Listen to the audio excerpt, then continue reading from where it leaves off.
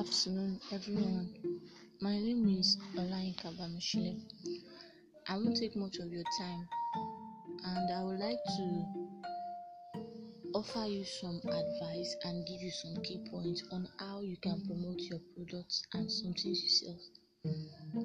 Because the worst thing that can happen to a business person is to come up with an idea, spend tons of money and time on it, later discover that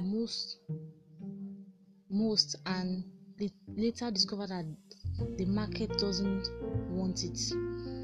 So in order to avoid this is that you should, for me, in my own idea way, what I think you can do, instead of coming up with a product and service and start chasing your customers around for them to know your product and service, why don't you try and locate a classroom and find something like an hungry school?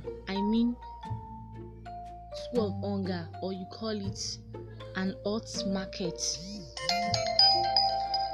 It determines what you want, like your product and services. Then you give it to them. Thanks for listening to my podcast.